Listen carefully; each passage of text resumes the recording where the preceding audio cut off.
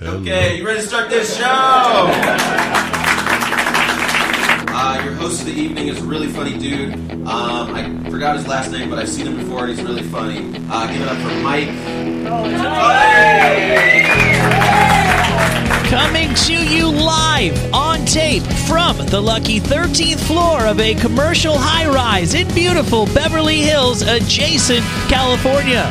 From the studios of Sirius XM West, boasting an obstructed view of the world-famous Hollywood sign. This is The Tully Show. I am your host, Mike Tully.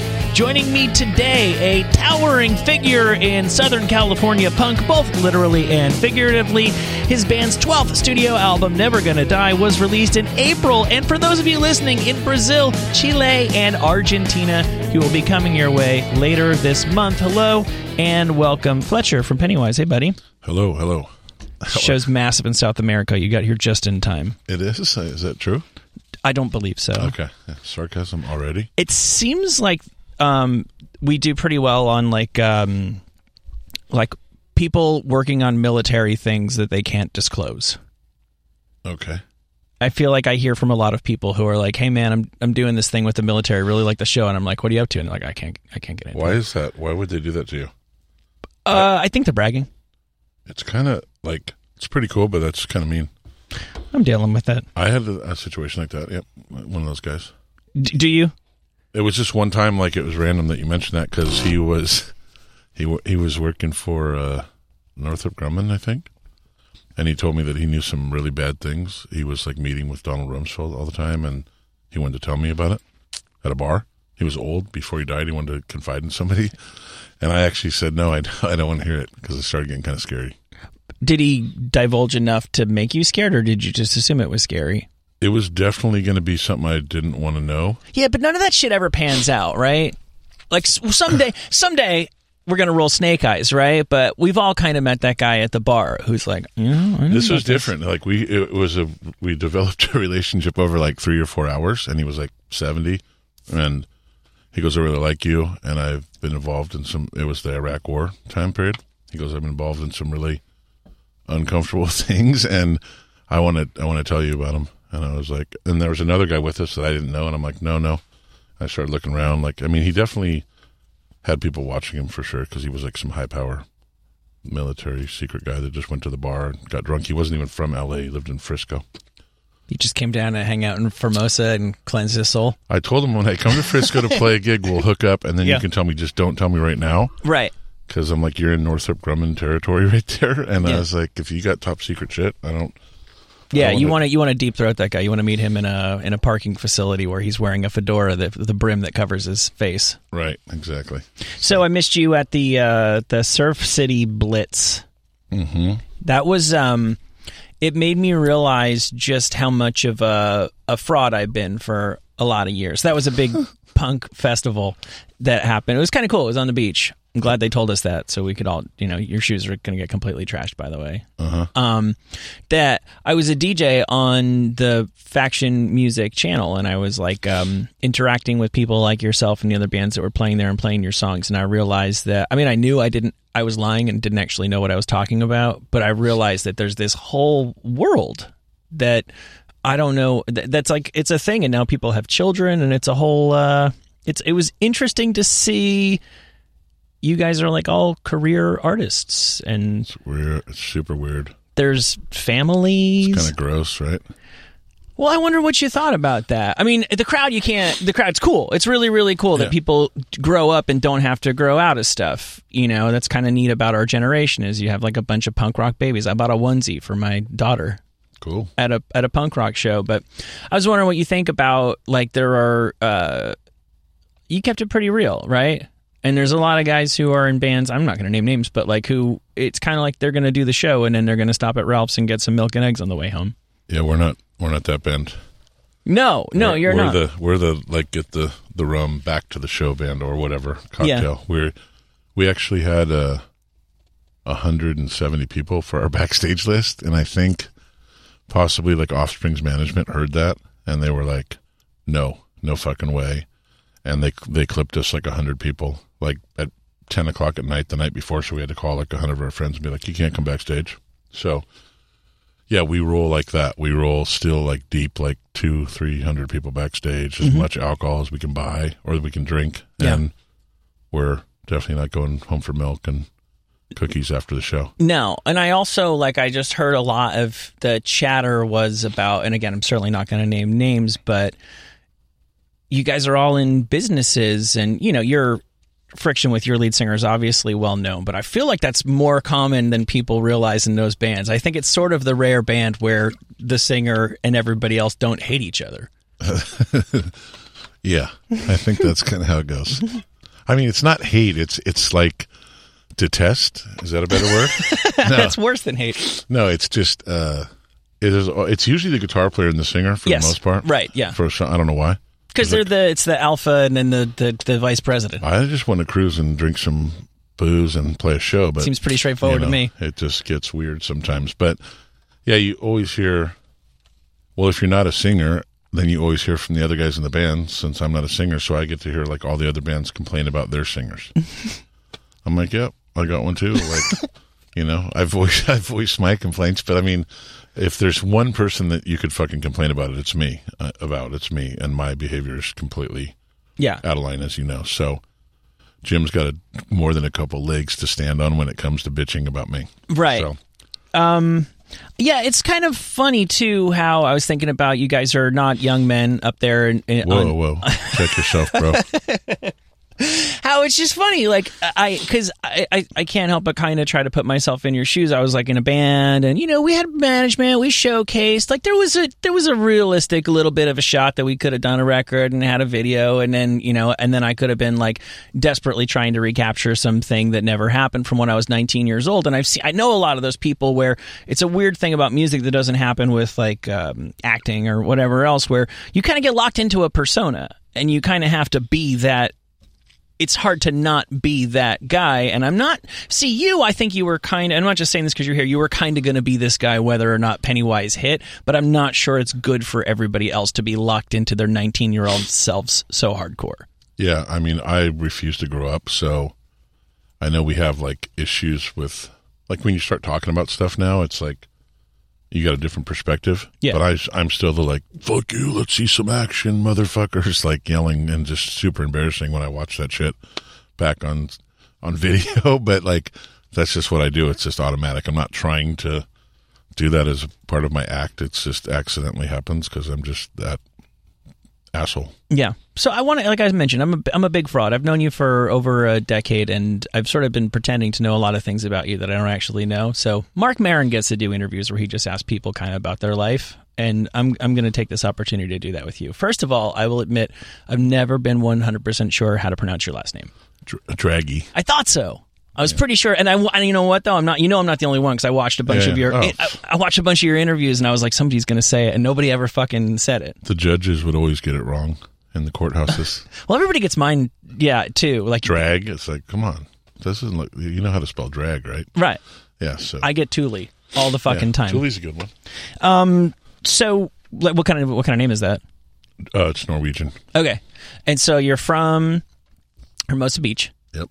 And, like, it's really hard for me as somebody from the East Coast to understand that was, like, I don't want to say shitty, but, like, lower middle class when you were growing up? Mm-hmm. How did that, I mean, people didn't realize that it was right next to the beach? I don't know. Like, I don't know how that happened. It's, like, literally, like, my dad, I don't know, my parents moved there 1940s or whatever, and I think strand lots were, like, $300. Like, literally. That are, like, 15 million now. Right. So... Same as like Sirius stock at 3 cents that I should have bought, but Will didn't call me. Thanks, Will. Yeah, I don't think if it makes you feel any better, if Will bought any, I think he's unloaded it multiple times since then. Yeah, but it was like just a quiet like surf town, and it was everybody knew everybody. I mean, I started in Manhattan Beach and then went to Hermosa, Redondo, just kind of the South Bay we call it down there. It's like really all little small towns that are all right next to each other, as you know. I've never been really totally clear on what the South Bay is. I also nod and go along with when people say that. Well, most people will say it's Redondo, Manhattan, Hermosa, Redondo. And then you'll have some other people like trying to throw Torrance in there, or like... Oh, fuck Torrance. Gardena, or like, some other shit. And it's like, fuck no, it's the 3 cities. Yeah. And I kind of basically just moved around wherever the cops weren't really mad at me. I just moved to the next city for a little while. But I mean, you go through them every day, like all 3 cities. Yeah, and right. Sleepy community, and it just got like totally overrun by rich people. Manhattan Beach started, and now Hermosa Beach has it, and it's painful. Super painful. Like, if you just like stroll down the main street there, how many people are like, oh God, there's Fletcher again. Cool. That's like our local, mascot. And how many people are like, you are single-handedly lowering my property value by being here. Absolutely. More to of the latter. Like when I go to Starbucks, like it's like, who the fuck is this guy? Why is he in here? He's got bad tattoos, like really bad. Yeah. And, I can and it's just like cut off Dickies on. And what is this? Right. So it's like basically like I love just driving around and bumming people out in my city. Making out with your dog. I've seen that. Yeah. So it's just like, it's like kind of like my new thing is just to like bum people out. Like I shouldn't be in here at this fancy restaurant because I don't look like I should be in here. And here I am bumming you out. This is out of nowhere. Are you familiar with a movie called Hard Bodies? Not really. Okay. Sorry. Because it was important to me when I was a kid, and I happened to figure out that it was filmed in Hermosa Beach. Neither here nor there. I'm the only person who cares about hard bodies. So you were... Hopefully there are women hard bodies. Yeah, no. And it's funny. It was the 80s. They weren't really that hard. Yeah. It's funny what passed for hard back then. Mm-hmm. So you were a bad kid, I gather? Pretty bad, yeah. Like how early and what form did it take? I think the first bring home from the cops was like 5. No. Yeah. I just threw a rock through the neighbor's window, like down the block. Mm-hmm. Back in those days, you could just like cruise around. It was like be home at dark or whatever, There was no rules. Like there was no worries at those in that town, Which is weird is that we now are away. I mean, I raise children. You have kids in your life, terrifyingly enough, that it's actually quite a bit safer now than it was when we were kids. The perception has changed, but and so has the reality in completely opposite direction. So if you're listening to this, you can let your 5-year-old cruise around. It'll just actually come home with the streetlights. It'll be totally fine.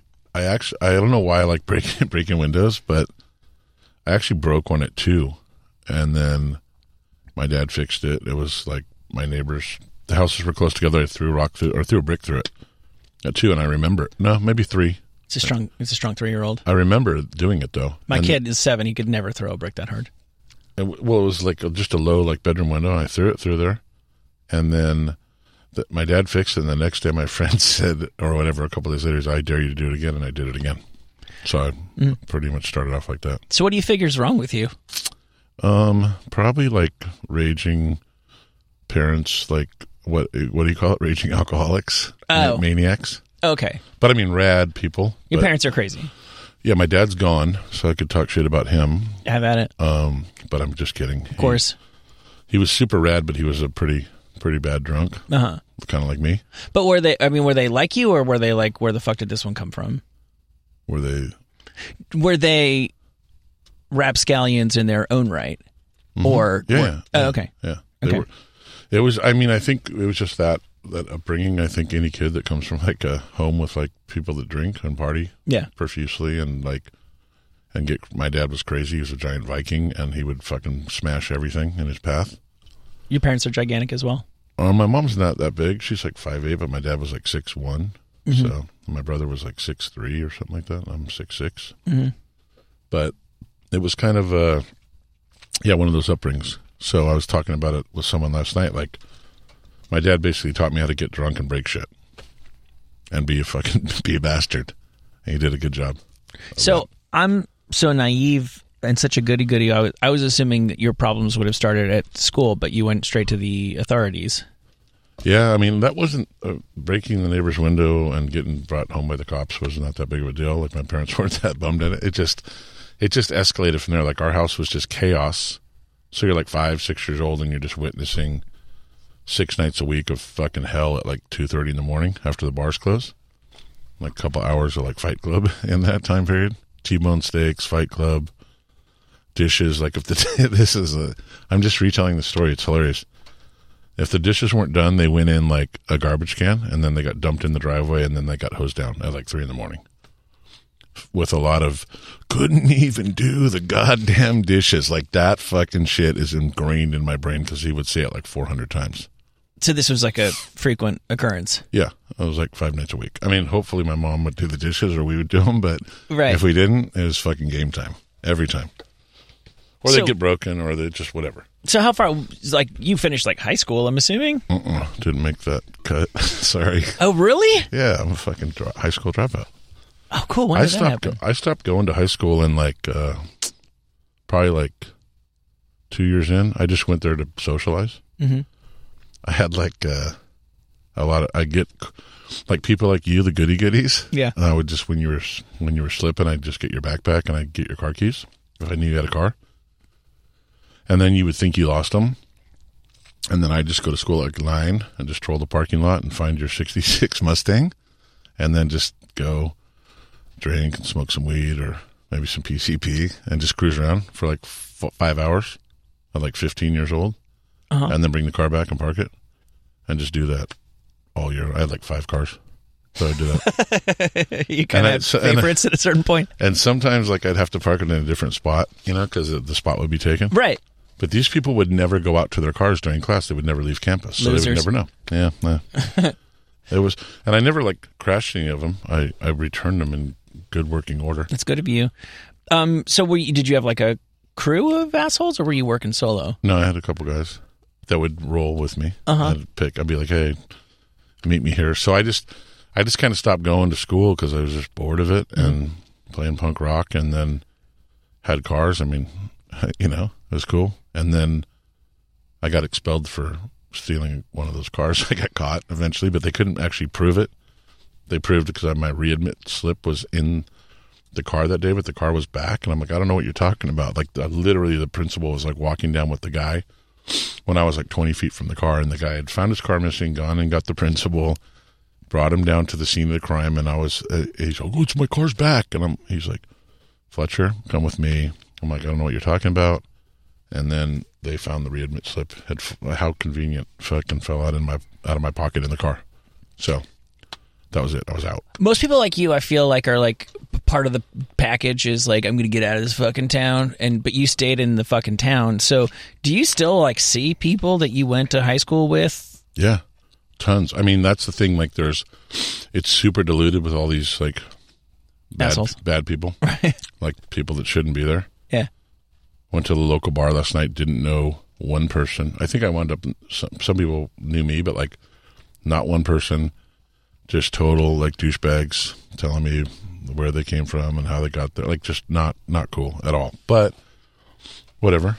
So we have like a group of friends, and there's a bunch of punkers still that hang around, and we all meet up and go to gigs and parties and shit like that. So there's still that contingent, but it's not. In the old days, you'd walk through town.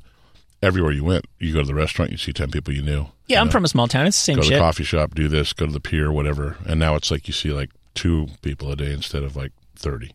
Because they all live in Lomita now because they had to leave because the fucking rents are so out of control. Priced out. Priced out. That fucking sucks. So you could not, maybe you could have been listening to punk when you were 5 years old. What was music that you liked before you discovered punk? I'm basically asking you to confess to the shitty pop music you used to like. I never really liked music that much. Like I didn't really connect with anything till punk rock, but I liked Queen, like We Are the Champions and We Will Rock You. I remember that one. I liked. I think I listened to some Foghat, which is super fucking lame to say. But I started getting into like the B-52s and Devo and like the Flying Lizards. So they were Oingo Boingo. That was kind of considered a little bit punk at that point. Like people were calling it punk. Well, it was because like the punk was supposed to be, you just keep on reinventing it. Like the shitty thing is like, you don't have to comment on this. I'll say like a band like the Casualties, where it's like you guys are just running it back. There's nothing punk rock about doing a thing that was already done 40 years ago, note for note, looking the exact same way. The punk thing was just go crazy, do your own thing, be yourself, and reinvent shit. And so I could totally see how the post-punk stuff totally counted because it was fucking weird, and particularly in the case of Devo. Devo was for sure like, I would classify them as punk rock. Yeah. Because they were just freaks. Right. B-52s were just whatever, but like I got into the Sex You liked Pistols. a lot of flamboyantly gay bands as a child. I guess, yeah. Yeah. That's cool. Like, I got the Sex Pistols. Like, there's a band called The Last that was from Manhattan Beach. Mm-hmm. They're like really rad. They were like a punk band, but they were kind of like, I don't know how to classify them in the punk rock world, but they were friends with the Sex Pistols, and so I got turned on to the Pistols pretty early, but it didn't really, in like probably 78 or 79, it didn't really connect with me that much for some reason. How old are you then? What? In 78, 79, how old? You're trying to figure out how old I am. I'm sure I could figure out how old you are. I'm sure it would be I was very like hard. 12. Okay, wow. Yeah. Oh, look at you. So I don't know what that means. But means you got an impressive skincare regimen. oh, right, yeah, sure. Sandpaper and alcohol. No, so when I heard like Dead Kennedys and Black Flag and Bad Brains, like Rodney on the Rock, basically, that's when I was like, felt like I was really connecting with music, and then the lyrics as well. So Yeah. teenage angst, I guess.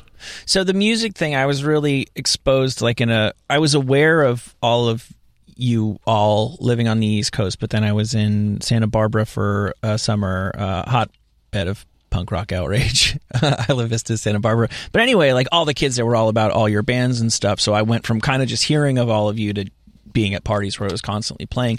And to me, it seemed like being familiar with New York punk, that the big thing that made the 90s SoCal punk what it was is that your guys' guitars are basically metal. Kind of. Is that fair to say? I mean, I went that route. Like Yeah. a lot of bands didn't, but like I was, I kind of liked Metallica, Right. And just kind of took their sound and altered it, but like threw it into punk rock kind of. So yeah. Yeah. Because in New York, it was definitely like a never the twain shall meet. Like you were punk or you, and I think that's one of the reasons why you guys got a thing going, is because you were willing to mix the peanut butter and the chocolate in a way that everybody else wasn't. So when was the first time that you were like, this is more than a hobby, this is like my current job? When does music start paying the bills? Well, I did construction like my whole life with my dad. I think I started working when I was like 12, and mainly like electrical, but then I went on to do everything. So it was like that was how I was paying my bills, and that's how I was buying guitar amps and whatever. It was like work all day, band practice all night. We wanted to do something where like Friday nights were boring because the punk scene was kind of dying down and there wasn't a lot of clubs left and stuff. So it was just about going and playing backyard parties, and we got a record deal with Epitaph eventually, put out our own record on Theologian, got a record deal. And then I remember getting my first check. So that was the thing where like we started selling. The first record sold okay, but then the second one like really sold. Like out of the Epitaph had just blown up.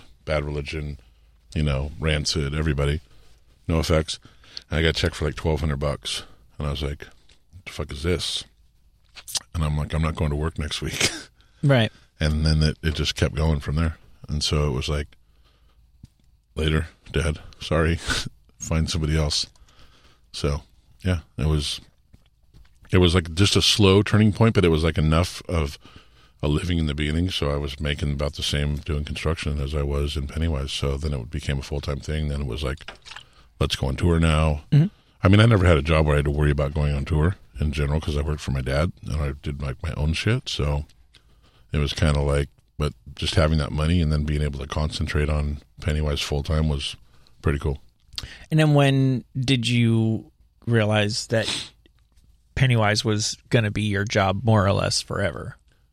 When that happened for like a year and the paychecks got bigger, and then it was like, go to Europe. Like, it's like, oh, we can tour and we can make money on that. I mean, the first couple tours, obviously we didn't make money. We were making $300 a night, staying in Motel 6s, like, sleeping in the van, whatever. But it was enough to like sustain for the first years and be able to do what your dream job is, like going to New York and playing CBGBs and getting drunk. Like, okay, that's my job.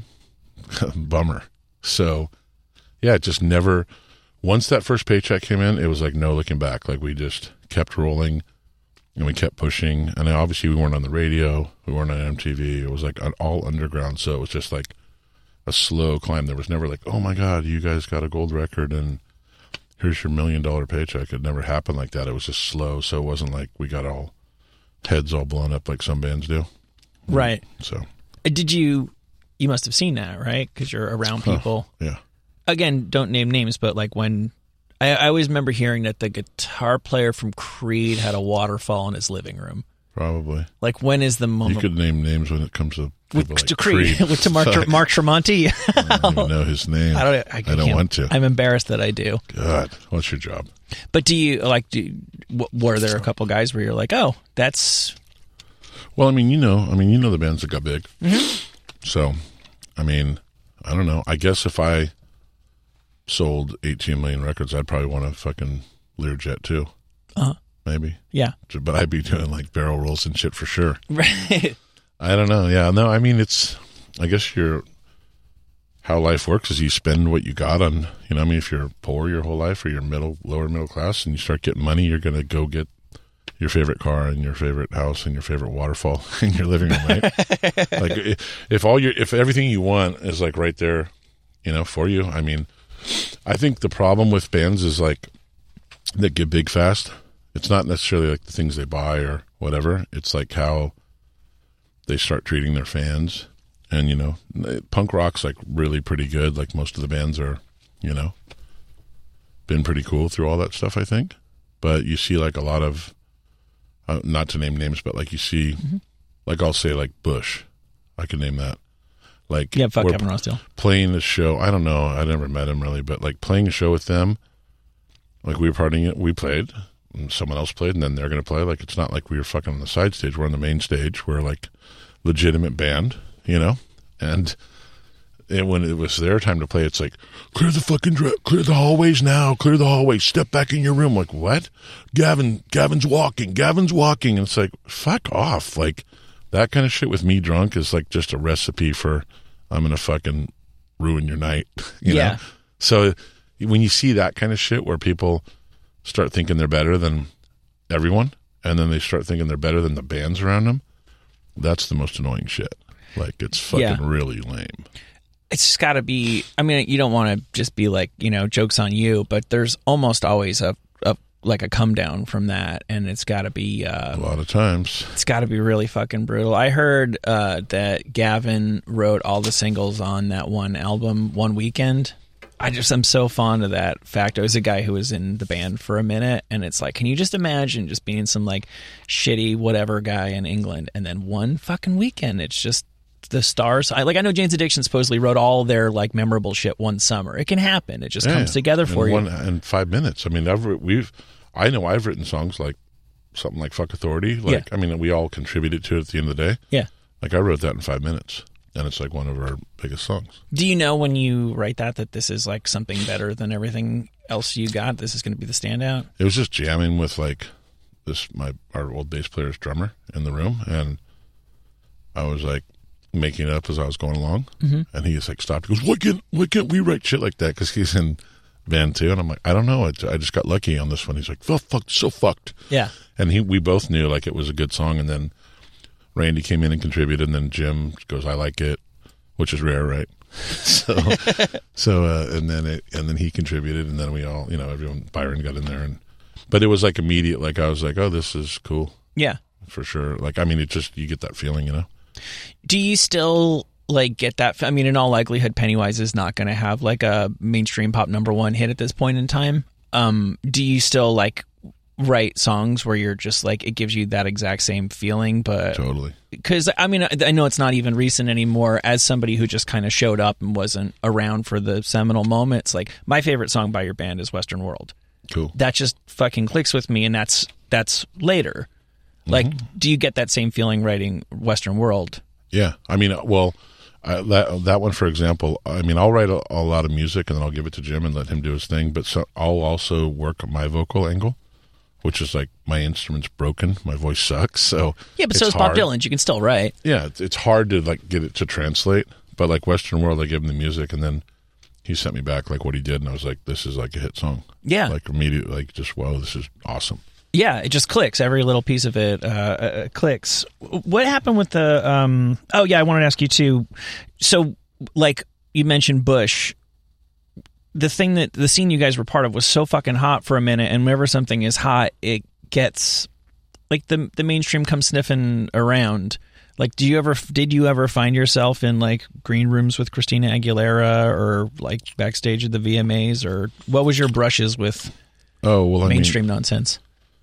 I mean, mostly just playing shows, because we'd play these big radio shows with like Metallica and Bush and fucking, I don't know. I mean, how these radio shows are. They're like, it's everybody. Right. Alternative wise, Well, you're a K-Rock band too, so you would have been up with all that shit.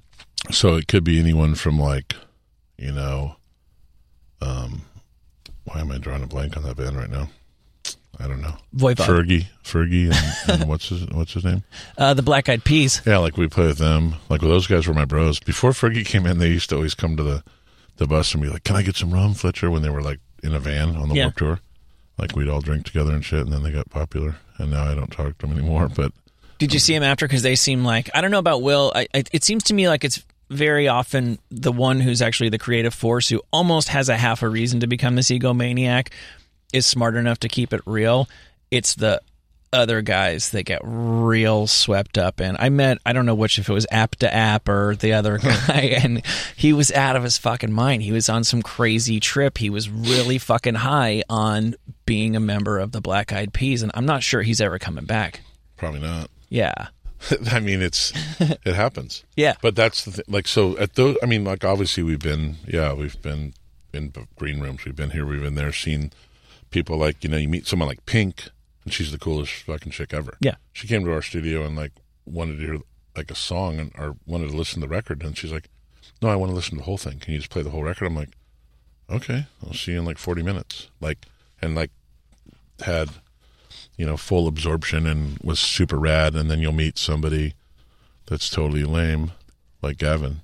Yeah. But I don't know if he's lame, actually, just his security. But if you're letting your security do that to people in other bands, then you're fucking lame, in my opinion.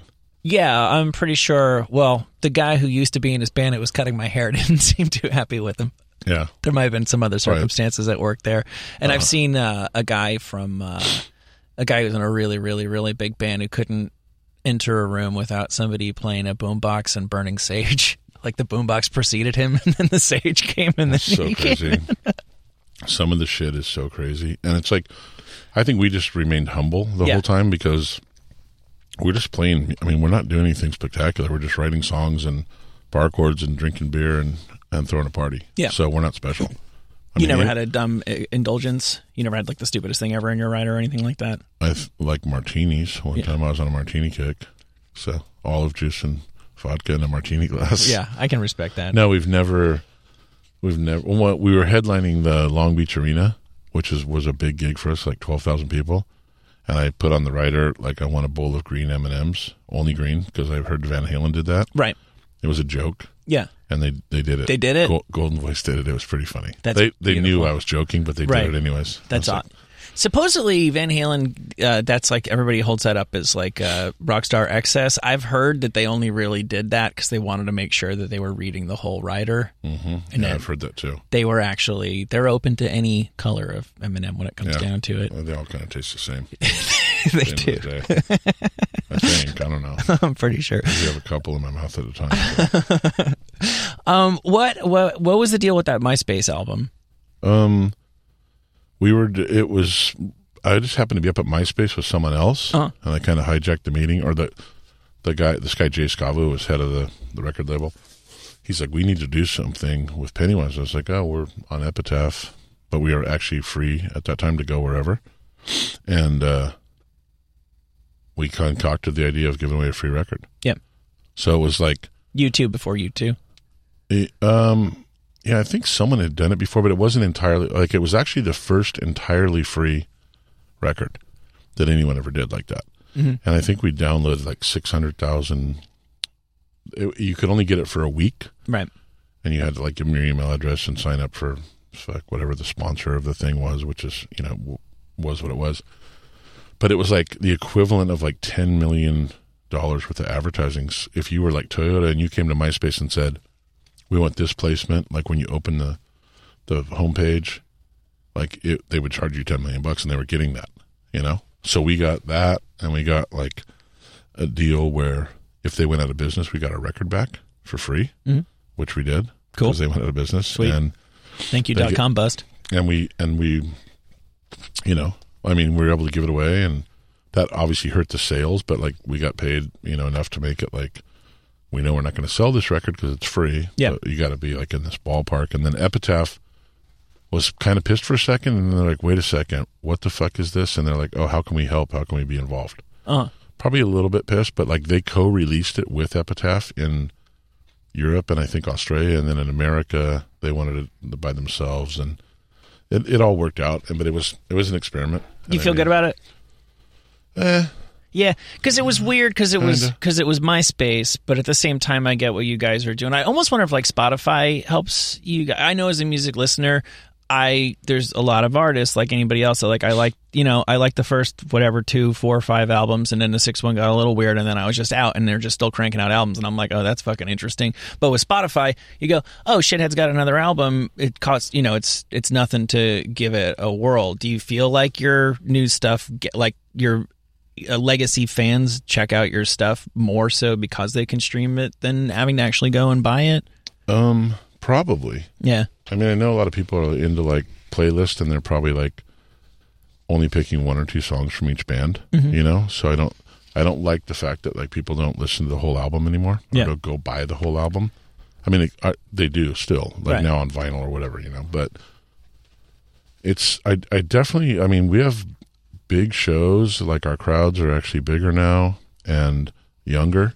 So what is that? I think it's the lack of labels and the lack of people signing bands. Like before, Epitaph would be like, oh, you know, Offspring sold 18 million records. I got a shitload of money. What band did you bring me? Oh, I love, this is really cool. Casualties, whatever, you know? Yeah. We're going to put it out. And we don't care if we lose $50,000 or $100,000 on it because we have this big bank account. Now, no one's selling records, so there's no big bank account to take chances on young bands. They want to see somebody that's got, you know, 100,000, 100,000 Facebook friends or Instagram friends, and how many plays and this, that, and the other. Then they're like, okay, these are their numbers. Let's look up their Polestar. They're already out touring on their own. Okay, now we'll sign you. So MySpace became like the stomping ground for A&R guys. They didn't go to shows anymore. They just looked on MySpace and go, these guys have a following, let's sign them. But that's not even happening anymore. So it's like, if you're a new good band, you don't really have the means to get your music out there other than yourself. Right. So I think when kids get into shit right now, and they get into Offspring, or they get into Bad Religion or Rancid, whatever it may be, then the next step is like, if you put Rancid in your playlist on Spotify, Pennywise is coming up within 5 songs. Of course. So you get that, and you don't get this garage band in Hermosa Beach that's really fucking good, because you are never going to hear them ever. Yeah, the algorithm's just not going to get them. It's wild though, man. Like nobody's finished anymore. Like, Panic at the Disco, right? Mm-hmm. Like they're an arena act now. I know. I was just looking at their numbers. Like, did they really hit the first time around? I thought they were the Kajagoogoo to Fall Out Boy's Duran Duran.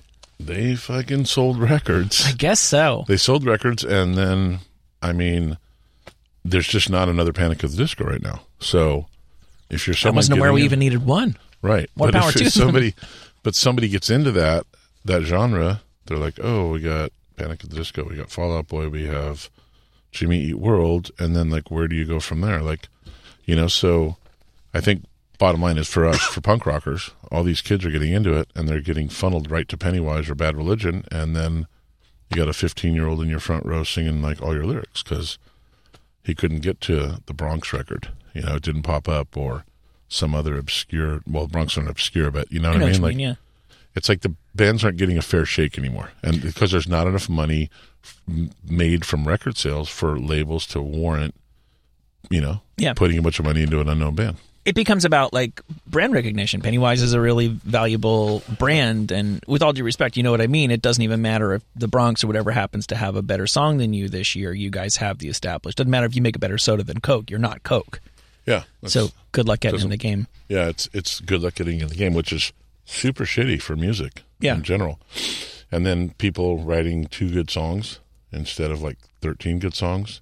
Another problem in this day and age. So it's like you got to dig deep to find stuff. And there's definitely a good underground scene, but that underground scene might mean you sell, like, I don't know, 30,000 records and go play like 500-seat venues or 300-seat, and that's like solid and good. But you're going to get in front of 20,000 people? Probably not. You're going to go tour Europe? Probably not. Yeah.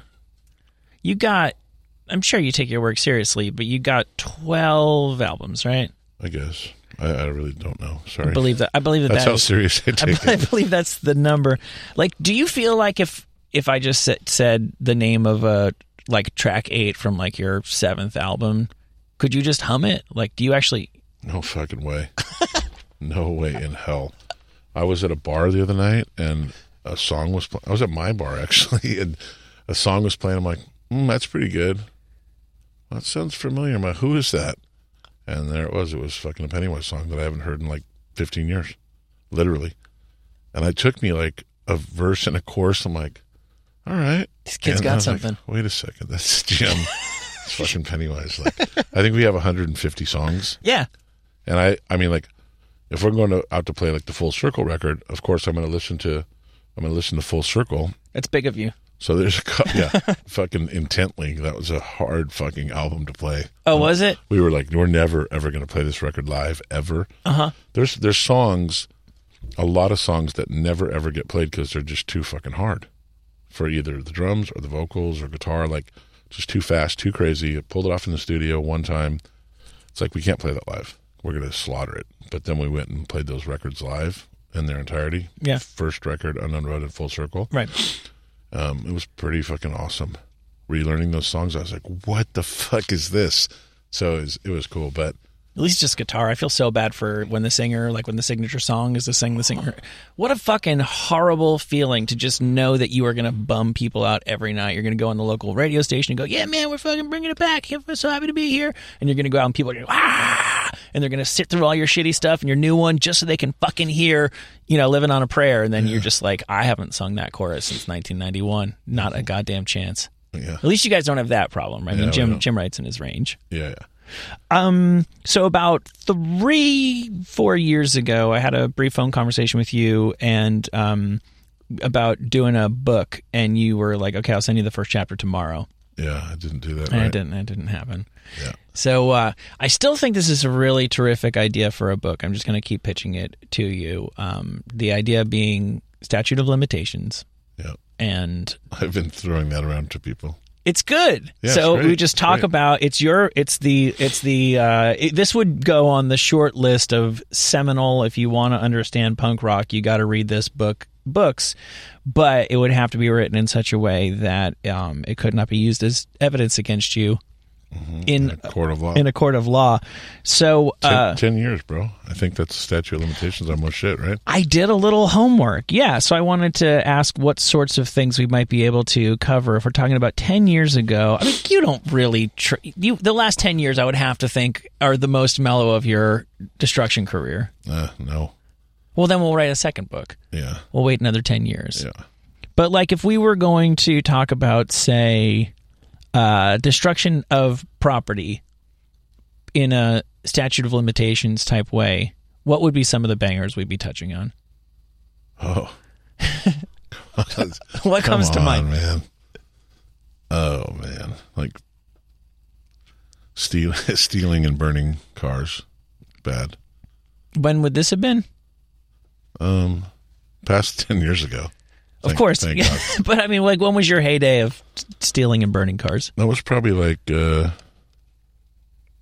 82, 80 to like 90, probably. 80 to 88. Let's say 80 to 88.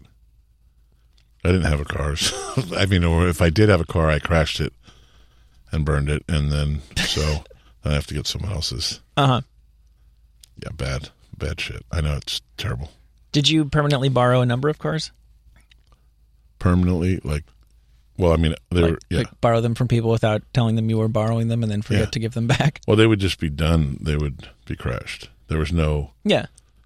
every night of a stolen car ended in like driving through the school, or like rolling it into someone's house down a hill, or like literally probably burning it. So yeah, no, they didn't. They were destroyed. Yeah. Maybe I just sideswiped like 30 cars in a row down the block when I was mad at the people that lived on that street, and then that would be it for that car, obviously. Right, but those days are over. Pretty much, yeah. Yeah, well, that's... I don't have to steal cars anymore. I have 10. Do you really? Yeah, I'm a fucking car freak. I guess, yeah. Maybe that's why I stole so many when I was younger. Good for you. What about drugs? Did you ever have a really bad drug problem? I think cocaine was a bad one. I was like dealing coke when I was like 16, and then good coke or bad coke? Good coke. Well, cut of course. Duh. Yeah. But, and then I smoked rock for a while. I'd say that was bad scene. Yeah. It's good shit for sure, but it's a bad scene. Is there good and bad crack? No, it seems like it's all pretty good, unless you get like something that's not crack. Yeah. But that was at the early stages of Pennywise, and I wound up with like no equipment because it all went to the fucking pawn shop or whatever, however I needed to get the crack. So, yeah, not cool. No, not cool at all. You ever bang it up? Bang it up? Yeah. Oh, heroin? shoot up? Yeah. Yeah. I'll say no. I'll say no on that. I didn't shoot up heroin with Mike Ness ever. No, well, because he would be a terrible person to do that with. He wouldn't have any interest himself, most likely. Mike Ness. That's a good story. We can't get into that? Probably not. It involves stolen equipment, his band not being happy with him, and him going to score dope. No one wanted to go with him, so I went. So that's about it. I see. Do you, so I know you obviously have your friends who are just like, oh, that's Fletcher, but you must have friends that were like, oh, that's Fletcher, until they're like, oh, dude, okay, now I'm out. Like, have you alienated people? Tons and tons. I'm sure people fucking hate me. Yeah. I mean, I only like pick on people that I like actually like, you know? You gotta be in that wheelhouse and like want to play in that sandbox. But I mean, some people obviously don't want to play in the sandbox and they get dragged in accidentally, but yeah, there's a lot of people that are like they should take so much, and then I maybe cross the line some night and they're just like exited out. They're still like peripheral, like, hey man, how's it going? But they keep a safe distance. Yeah, they're not calling me to go out to dinner or out to the bar anymore. Right. You know. It's like their own restraining order that they're like keep 100 yards away. Do you regret any of this? Yeah, some of it I think so. I mean, it's not that big of a deal. It's just like, yeah, I wake up tons of mornings going, what the fuck did I do last night? And who's mad? And so, yeah, some of it probably is a little bit regretful, but there's lots of people out there to have breakfast with and go to the bar.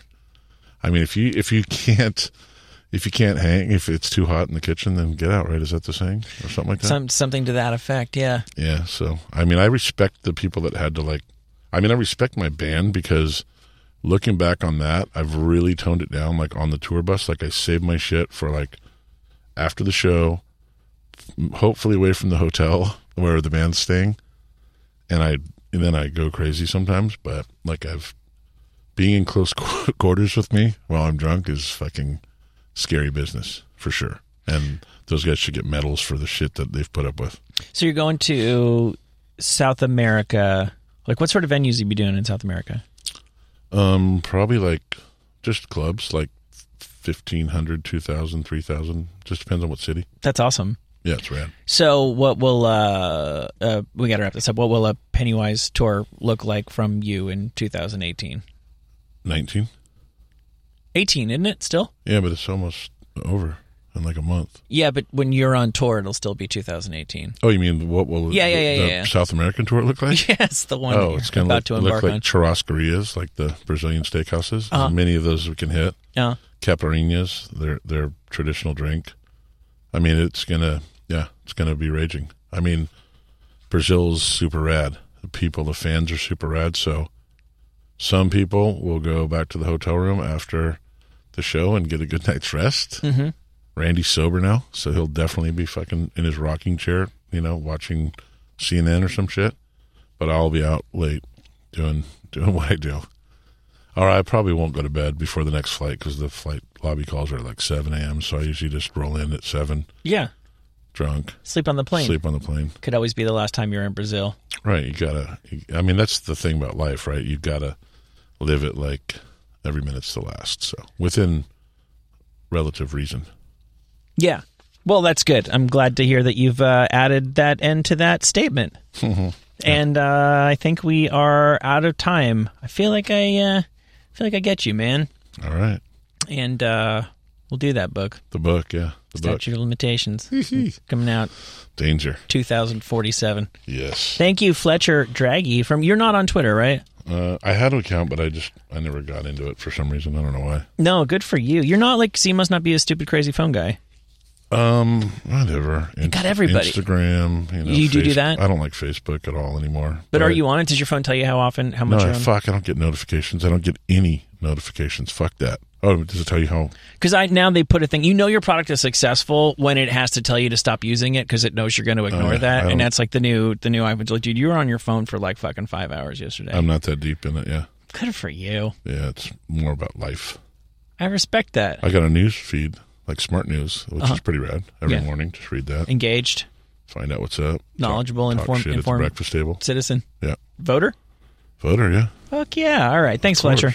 Never Gonna Die from Pennywise, available now. And, of course, for those of you listening in Brazil, Chile, and Argentina, they're on their way. Cool. Peace.